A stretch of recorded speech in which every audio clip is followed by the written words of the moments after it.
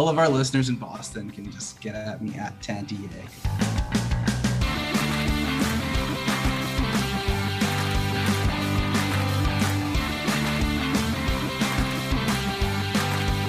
Hello, welcome to Hat Trick. I'm Jordan Dowler-Coltman.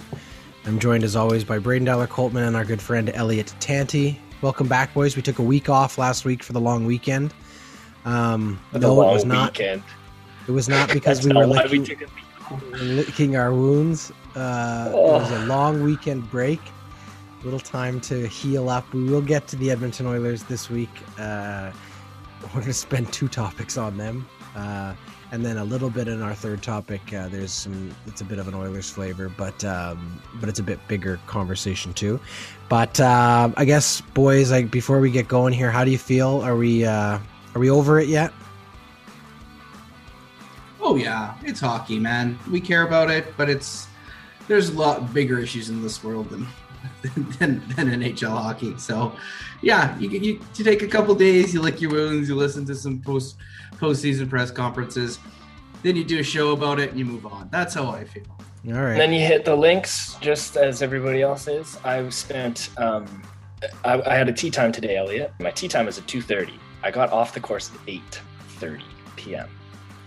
Oh boy. So I'm excited. I'm here. I'm ready, but I am tired. All right. Well, we will spend some time. We do also have a special guest in topic 1. We are going to have a conversation that Braden and I had a little bit earlier today with our friend Ray Strawn from Winnipeg. He very graciously accepted our congratulations on behalf of all Jets fans. He did not rub it in our faces too much, but he definitely was excited for what's next, and as he should be. So that'll be topic 1, and then we'll get to, as I said, our Oilers postmortem, and then we're going to talk a little bit about some fan behavior. Just before we do, I do think it's really important that we take a moment to acknowledge something in the news. In Kamloops this week, a really terrible discovery was made. The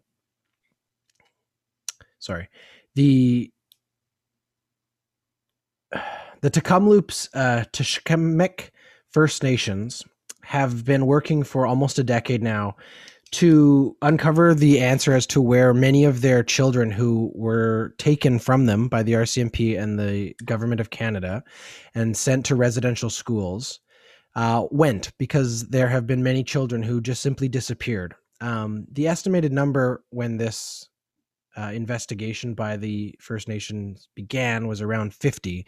They believed there was a mass grave of 50 students, 50 children, I should say. So they were able in the last year to secure funds to be able to hire a company to come and do ground penetrating radar.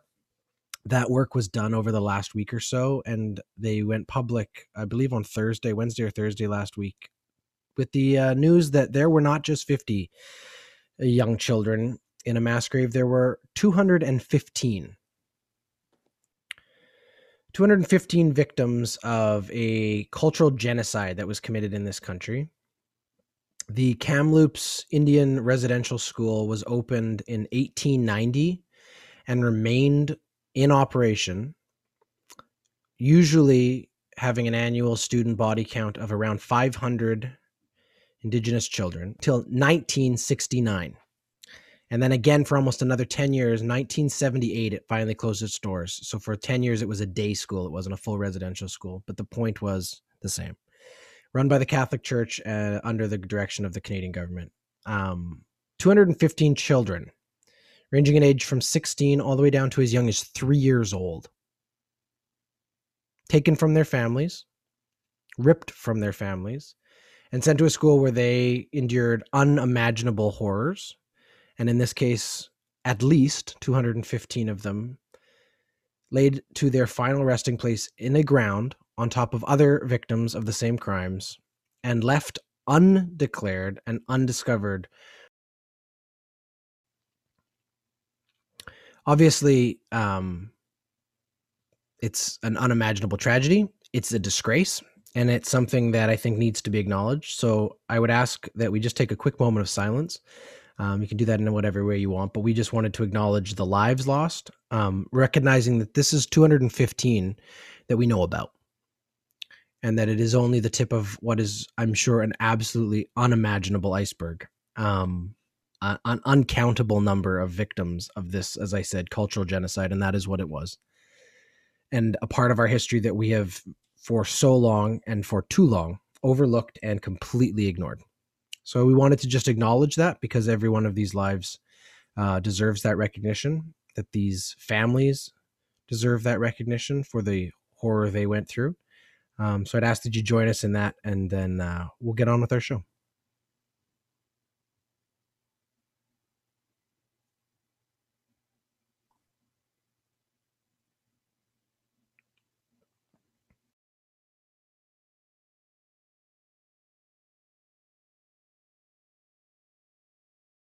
Thank you for that. All right, here's Braden and my conversation with Ray. All right, here we are, topic one. As promised, Ray Strawn is here. Well, it wasn't a lot of fun for us Oiler fans. I'm sure it was a lot more fun for you, Ray. We had to spend some time going back over what was at least a very dramatic first round series. Different storylines, obviously, on both sides of the ledger. But we're going to talk more later in the episode about kind of post-mortem, we'll say, of the Oilers, a team that obviously had Winnipeg's number through the regular season, but playoff hockey's different. They all kept trying to tell us that. None of us were listening. They kept saying playoff hockey's different. And then all of a sudden we got up there and Winnipeg's got at least three lines. They can just roll over you constantly. They played some amazing defense. I mean, first off, congratulations. You called it. You wanted your Winnipeg Jets. You had your Winnipeg Jets.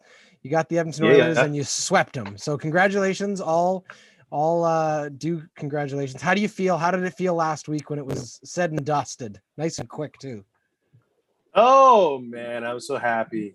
This has been decades in the making for the Jets to finally beat the Oilers in the playoff series. This is not just, we need revenge for the regular season. This isn't, maybe it's just in Winnipeg, this sentiment, but every time when we had the good old Smythe division, we'd always either play the Oilers or the Flames in the playoffs, and that would be the end of it. So this felt really good in regards to that. And, I wasn't expecting a 4-game sweep. I think I called the Jets in 6, but wow. Everything I hoped that would happen, Hellebuck on his head, the defense playing better than they are, and those veterans, they came to play. Scheifele came to play. Wheeler came to play. Morrissey came to play. So I'm just very happy and surprised by how it ended. Yeah, I mean, it was a tight series, and yet it never felt like the Oilers really got their feet together. You know what I mean? They even in game 2, obviously, or pardon me, game 3, obviously they had that lead and they blew that. And that's probably one of the most devastating losses as an Oiler fan I've ever suffered through, because it happened so fast. But even with a 4-1 lead, I never felt safe. I felt confident that they were going to win a game, but I still wasn't sure they were going to be able to turn the whole thing around. There was something just sort of, I don't know, it was like a dark cloud came in after that game 1 where we just couldn't get anything to go.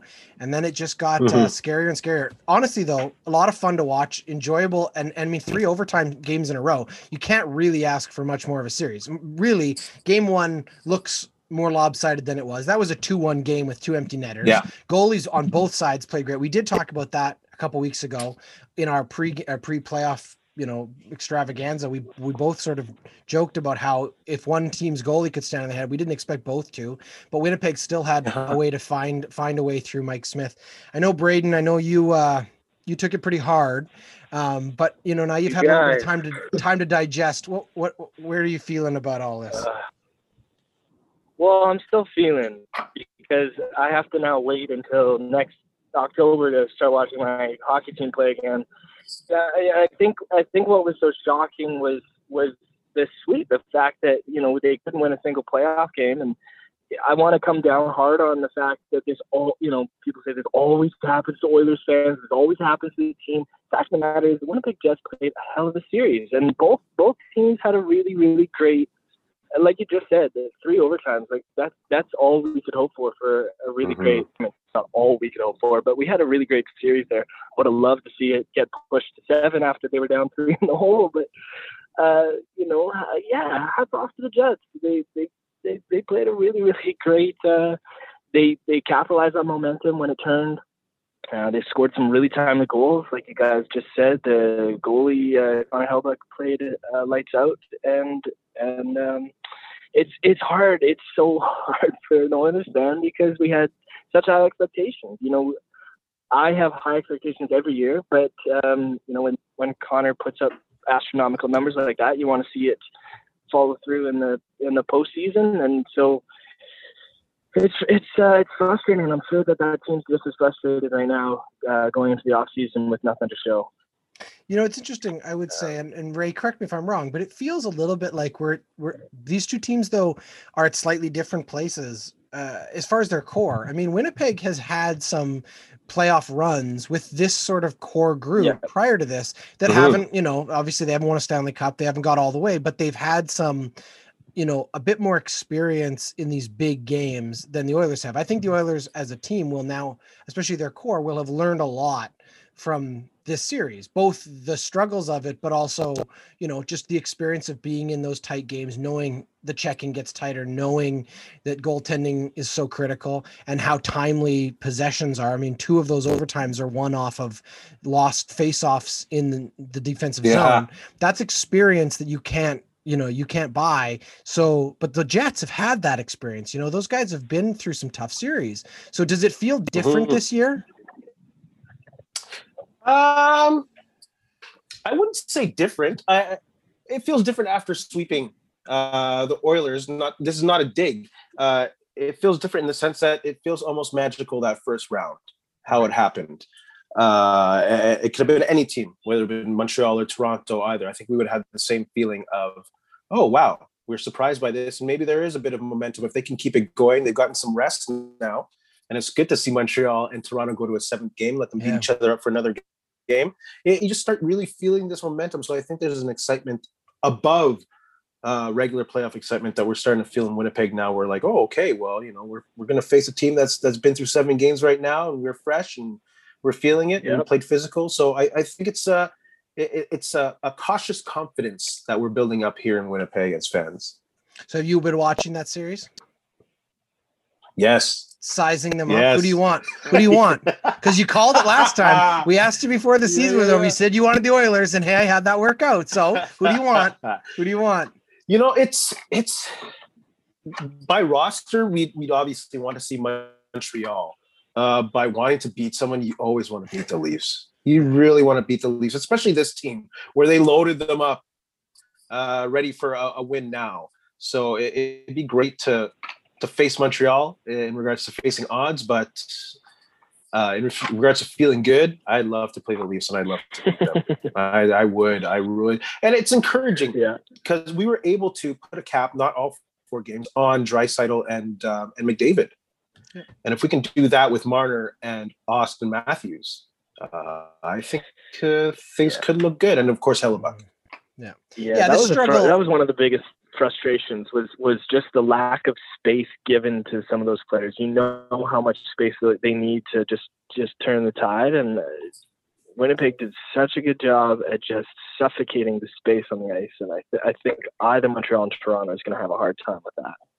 Yeah, I think the only difference when you look at the Oilers in Toronto is the depth. I mean, Toronto does definitely have a different level of depth than what Edmonton could offer to compete with. But like you said, Winnipeg has had enough time now to game out both teams. And really, I think Paul Maurice deserves a lot of credit. He won that coaching sort of matchup. And I think Dave Tippett will have taken away a lot of lessons from that series. But Paul Maurice's experience also shone through. He really got the matchup game down. He figured out what he needed from each lineup. It didn't hurt that as the series progressed, guys got healthy, and Ehlers came back and had a huge two-goal game there in the turning one. So I think it'll be interesting to see which team you get. But like you said, hopefully that rest pays off. So any last thoughts there, Ray, before we let you go? Of course, I'm happy as a Jets fan. I'm also, if I was in Edmonton, I'd be so optimistic right now with Ken Holland and his $20 million under the cap that he's going in with.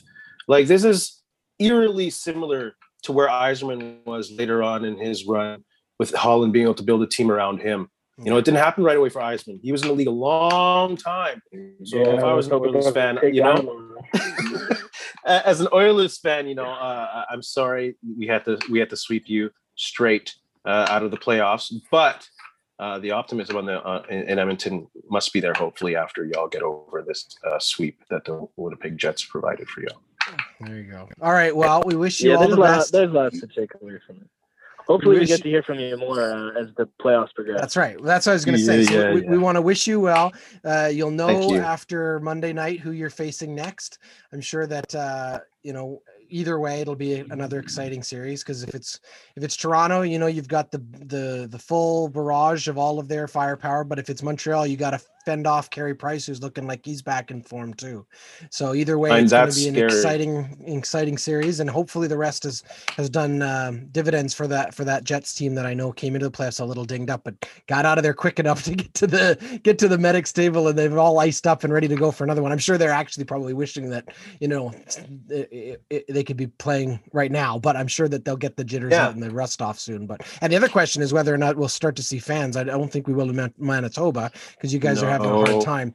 But if you play in Montreal, there's fans in the building, and that could be a different home ice advantage. Either way, thank you, Ray.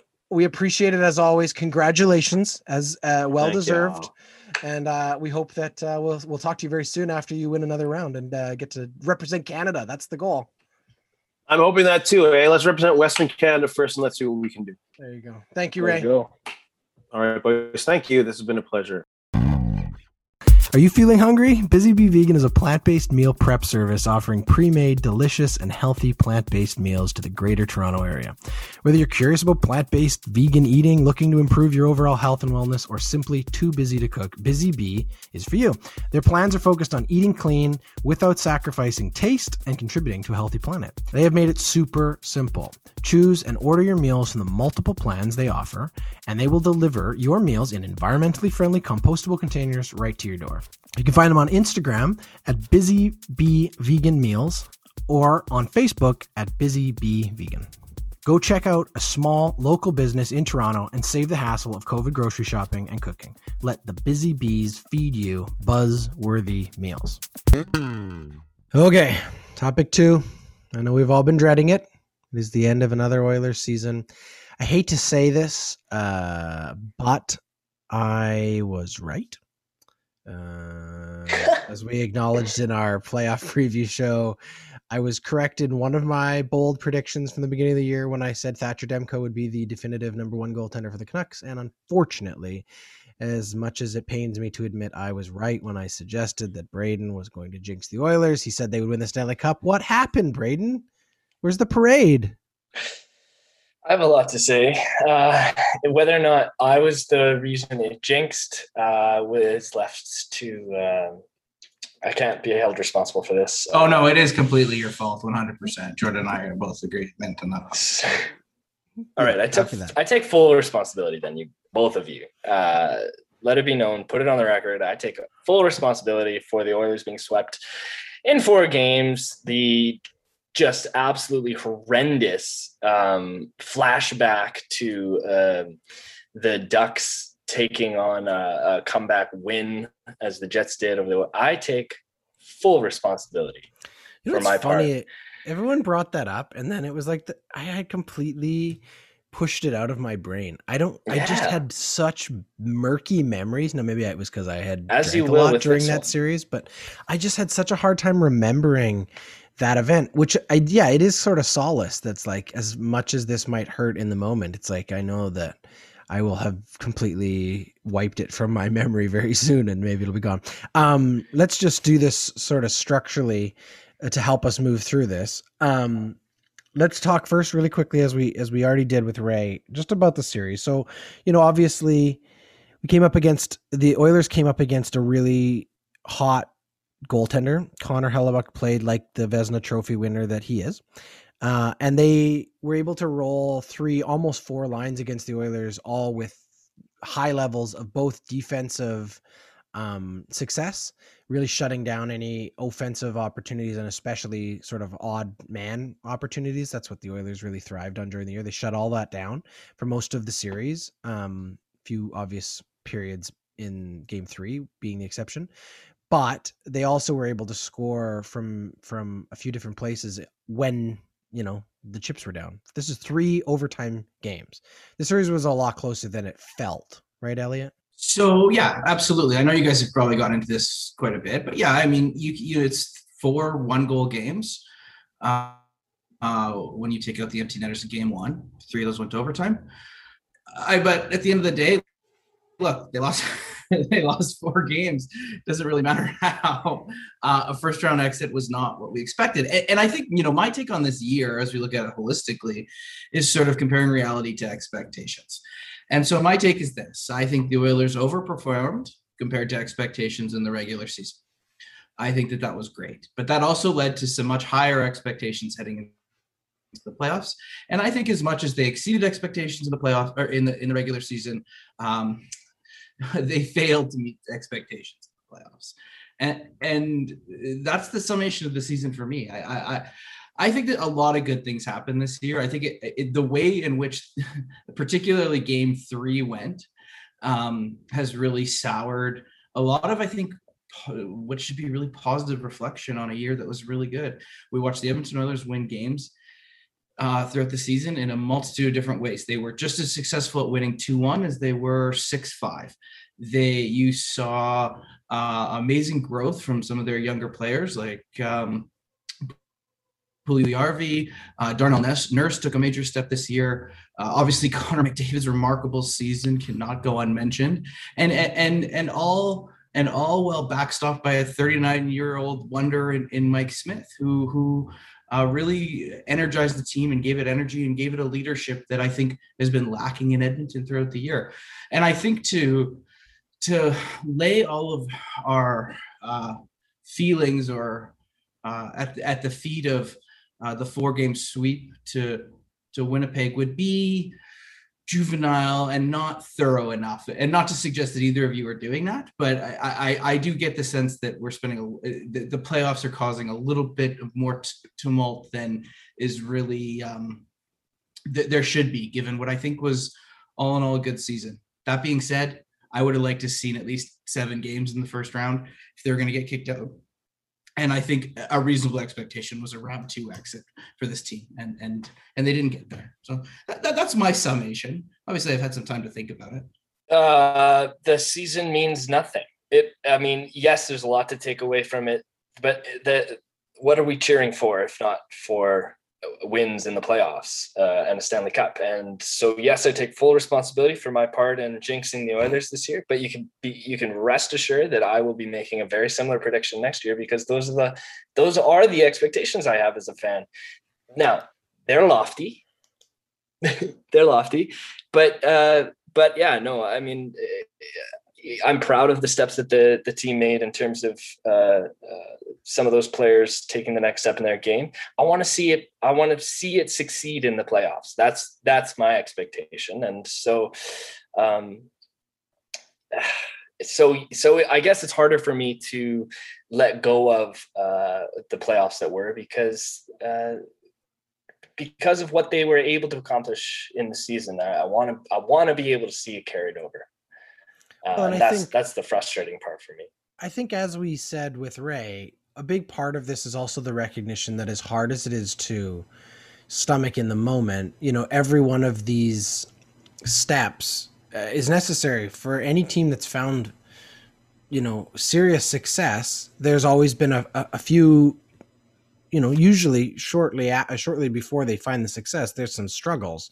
And in that struggle, the team is able to develop the necessary calluses to survive a series like that. Winnipeg has been through a couple really hard playoff series in the last few years that have prepared them for what they just faced, which was to know that they were coming into a series where all expectations were they were the underdog. They didn't look like the underdog. They came in 100% confident in what they brought. And that's experience, right? We all joke about experience all the time. I got really frustrated at the beginning of the playoffs when the freaking TSN and Sportsnet kept saying the Oilers only had one Stanley Cup winner. We had two. Archibald won a Stanley Cup with Pittsburgh Penguins. Chiasson won one with Washington in back-to-back years. It matters that you have experience. Those are really important lessons. Losing game 3, I think, will be a really important thing for those core guys. They will know that and remember that. Not only the next time they play Winnipeg, but the next time they have a lead in a playoff series game that they need to close out. That's an important place to have been there. And guess what? It won't be the last time that they have a situation like that. It's going to happen. This is how this works. But I think Elliot's right. I think too that, you have to take the whole season as short as it really was in some ways in its totality. It was a great year for the Oilers. Yes, did they overperform? Yeah, maybe they performed exactly where they were supposed to be. That's hard to say, right? Make it 82 games and we find out if it's a different team. But I will say I never felt confident going into any one of those playoff games the way I did, I don't know, in 2016 or 17, whatever it was, in a different way, because I don't know what this team is. I couldn't figure it out. I know we didn't have depth. I was impressed with some of the depth guys. Jujar played well, I thought. Devin Shore actually played really well. And some guys that didn't necessarily have great seasons. Those guys, they played well. So that shows you that the playoffs are a different thing and sometimes things happen. We're going to save our what is to come conversation for a little bit down the road because we'll have some time to do that. But just in closing with this topic, what would be your final takeaways there, Elliot? Well, I just need to say I need to make an amendment to amendment. It turned out Tanti Pulling was right. The Edmonton Oilers did do nothing at the deadline because Dmitry Kulikov in game 4, where everything's on the line, didn't even play. And I will stand by the fact that the Edmonton Oilers did nothing at this trade deadline, just as I said they would back in that episode. And I need that on the record. Let's dig in on one more thing real quick. I know we're over time, but here's a thought, just because that's part of it. We did see some interesting coaching decisions about personnel. We saw, obviously, Russell came in the last game, and he actually played really well. I thought he was a really important piece of that overtime.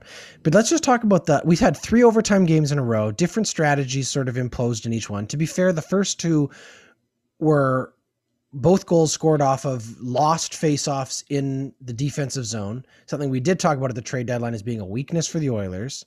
They didn't go out and get Glendening. They didn't go out and make that center position better. They just sort of hoped that the guys they had would somehow improve their percentage, and they just didn't. But coaching-wise, I mean, why are you not calling – here's what I would say. Why are you not calling a timeout after the 3rd goal in Game 3? Why is there no timeout called? The reason Tippett gives in the post game is, well, we were a minute away from a TV timeout. Yep, they scored in that minute. Now you're tied. So that's for me a coaching missed opportunity to actually have some control of something. Just calm your guys down and say, what the fuck, guys? Let's just play defense like we have all year long. The Oilers were the second best team in the entire league when it came to games they were leading going into the 3rd period. That is not how they played the rest of the year. And then the other one is in Game 4 when you have your triple overtime. I understand that he benched the Ethan Bear, Slater Cuckoo defensive pair after giving up the tying goal. I understood that for the first overtime going with just the 4 guys, but I'm sorry, at some point you got to start to roll your lines. At some point you got to put everybody out there in a game that's going that long and just see who wants to be the hero. You got to have all 6. Again, I said this earlier, Darnell Nurse playing as much as he did in Game 4 is incredible. It's amazing, especially now you know that he was doing this all while knowing that his wife, or his partner, his fiance, was in labor. So all of that going on in the background, Darnell Nurse puts in a career high game minutes played, unbelievable, second only all time to Seth Jones, who did one last year. But why was it necessary?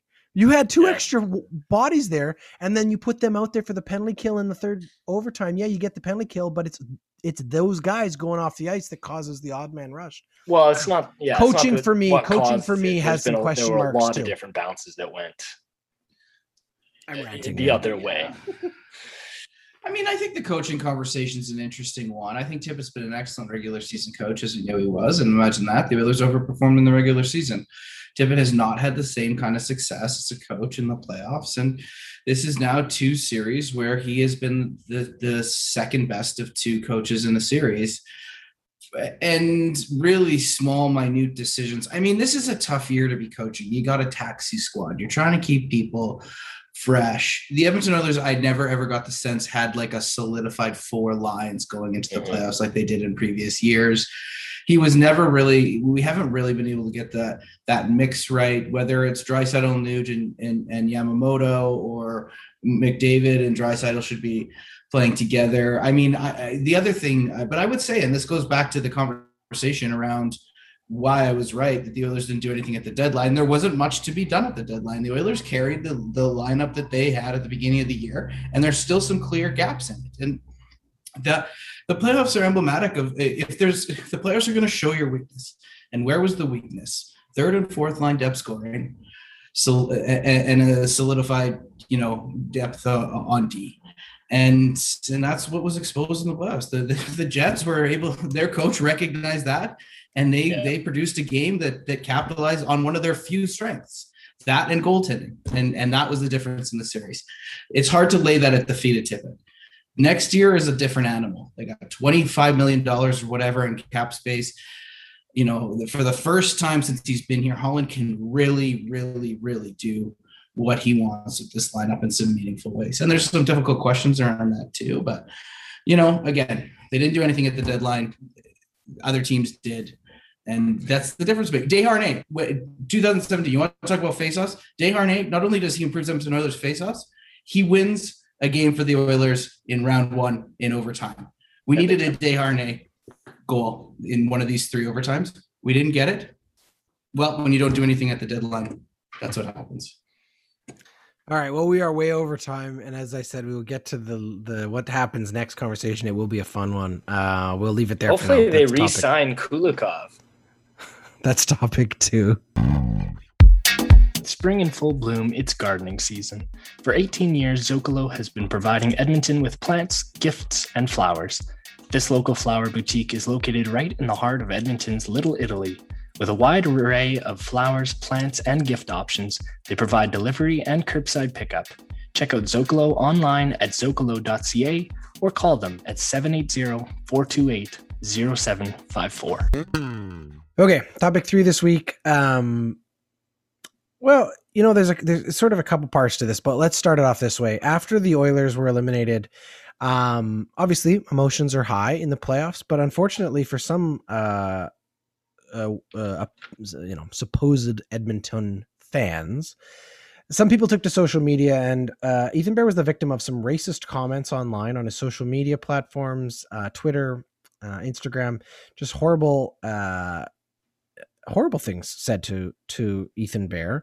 Obviously this behavior is completely disgusting and despicable. But unfortunately, more and more common. We're seeing a lot of athletes being subjected to all kinds of things online. And it's interesting because obviously we talked several times already on this show just about how we're in sort of this period of time where people seem to be trying in many ways to bring to light, conversations about racism, conversations about systemic racism, conversations about bullying and all of these things. And yet it seems like it's more prevalent than it's ever been. Ethan Bear, obviously a member of the Ochapawis First Nations, Cree. He had the wonderful opportunity. I don't know if it was it this year or last season during the preseason, the Oilers invited him to wear his name in Cree on his jersey, which was an awesome opportunity for him to share his culture.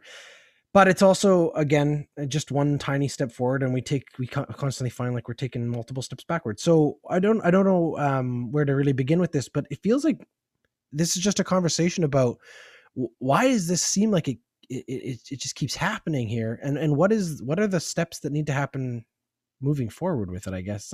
Braden, what were your thoughts on this when you heard about this behavior? It's disgusting. It's disgusting, and it's cowardice.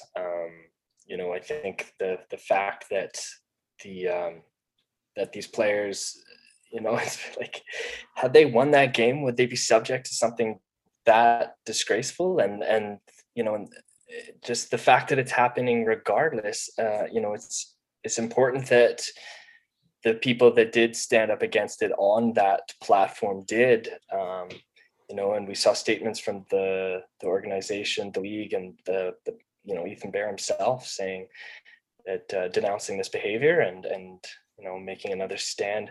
I don't want to keep seeing people having to make a stand against this. I want to be able to see that this league, the society, the people, in these interactions, just that it doesn't, that these people aren't subject to that kind of hatred, that kind of, it's just repulsive. It's absolutely repulsive. It makes me really sad.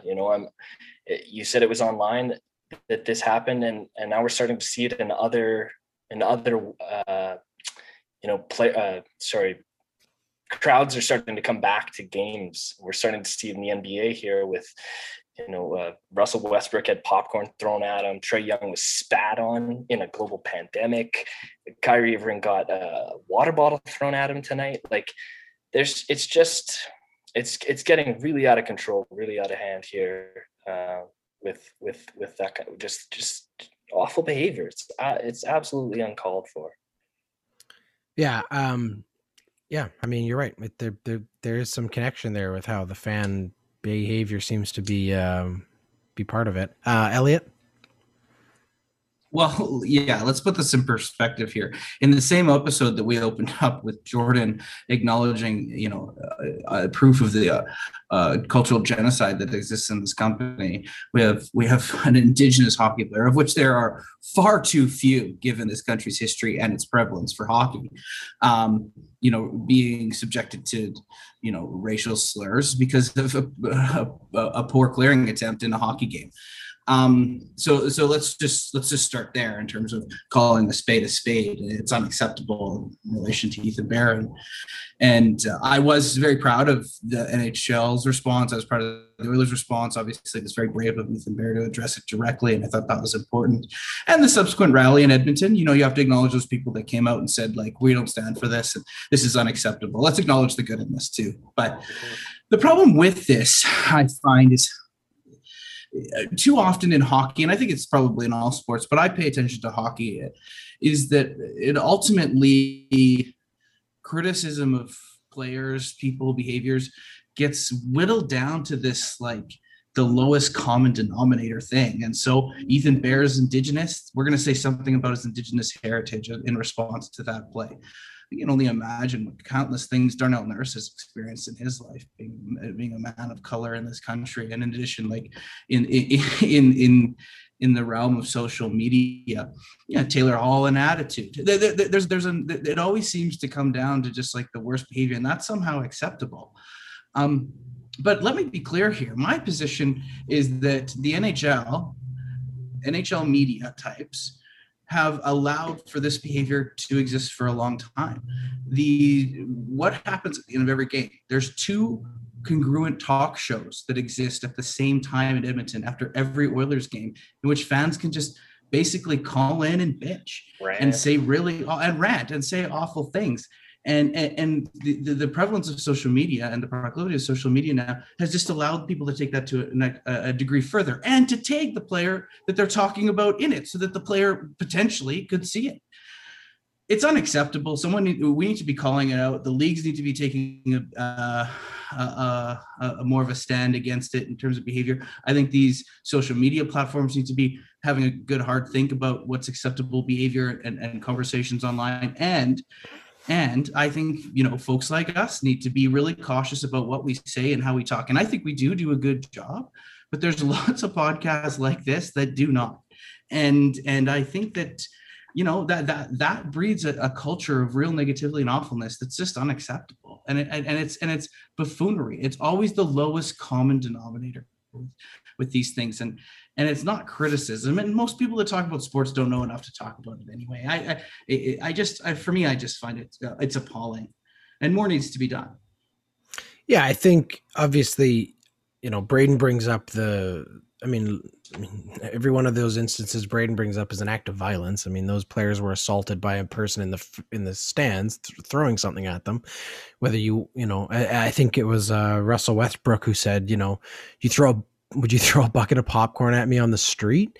Because the truth is that people wouldn't be doing that kind of behavior. But you're right. There's sort of this, I'm not going to say it's this simple, but it's sort of this weird thing. It feels like there's this weird thing where it's almost like we've lived this past year somewhat isolated from other people in certain situations, and certainly away from large crowds. And many people have taken that time, and their only real interaction with other fans or with their sports is online. And it's like we've completely forgotten how to behave in public situations. These fans who might hurl insults or complaints or rants or whatever you say, from a message board, all of a sudden are back in a stadium and they think that this behavior is okay, and it's completely inappropriate.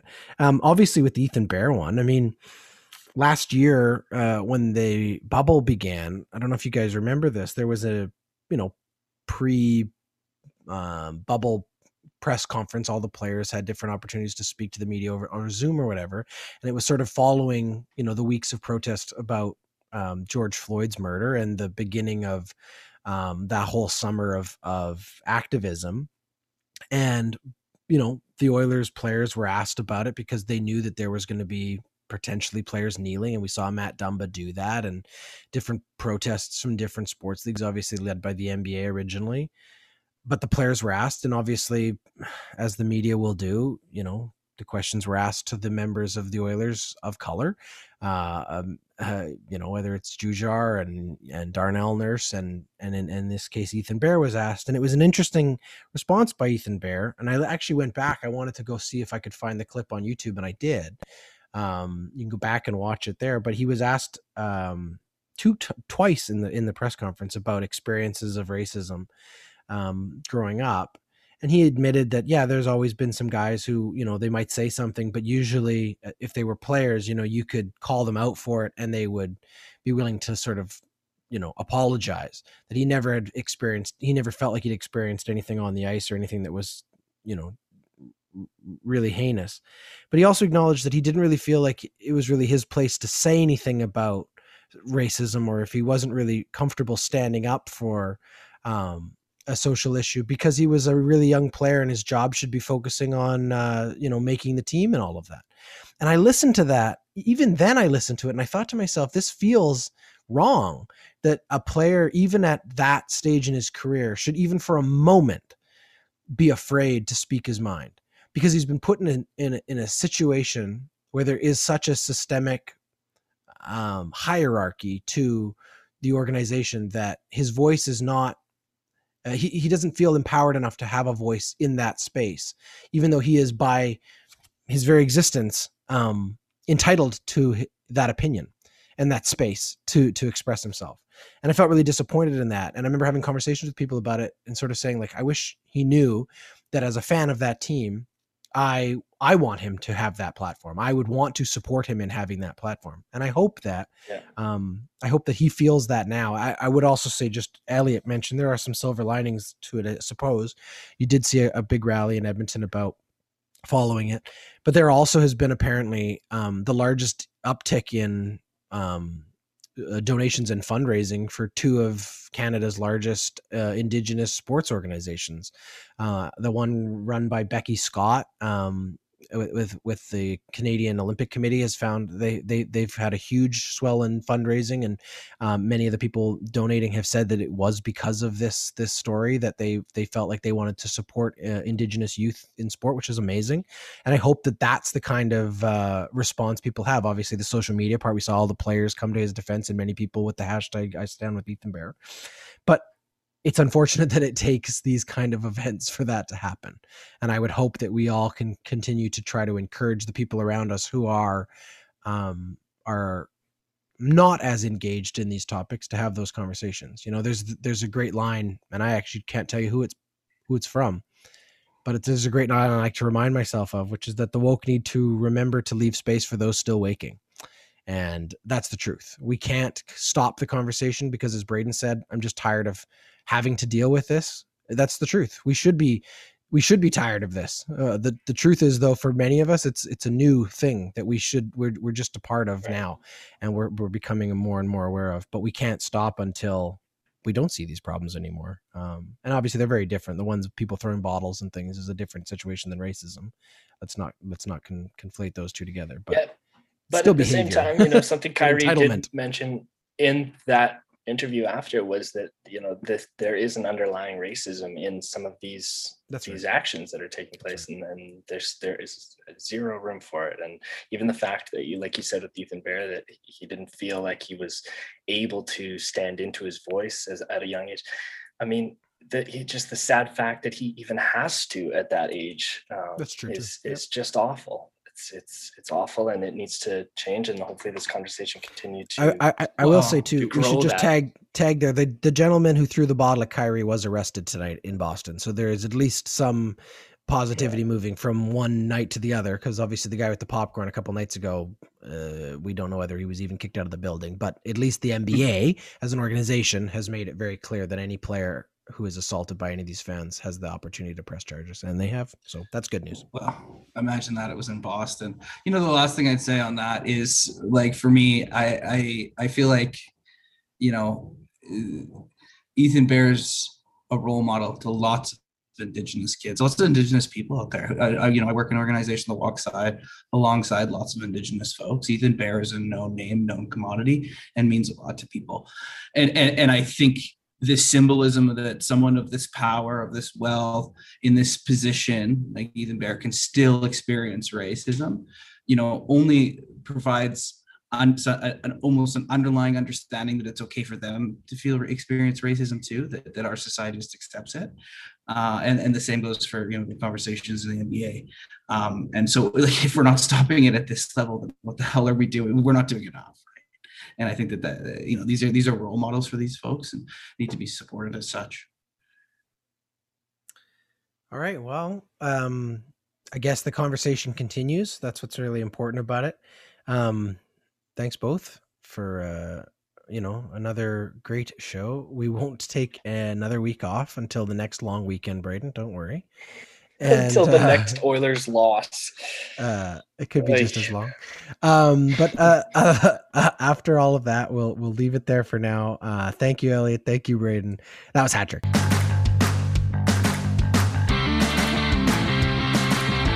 Hat-Trick is a member of the Ordinary Podcasting Network. It's produced every week by Jordan Dowler-Coltman and Braden Dowler-Coltman. You can follow us on Instagram, Twitter, and Facebook. Thanks for listening.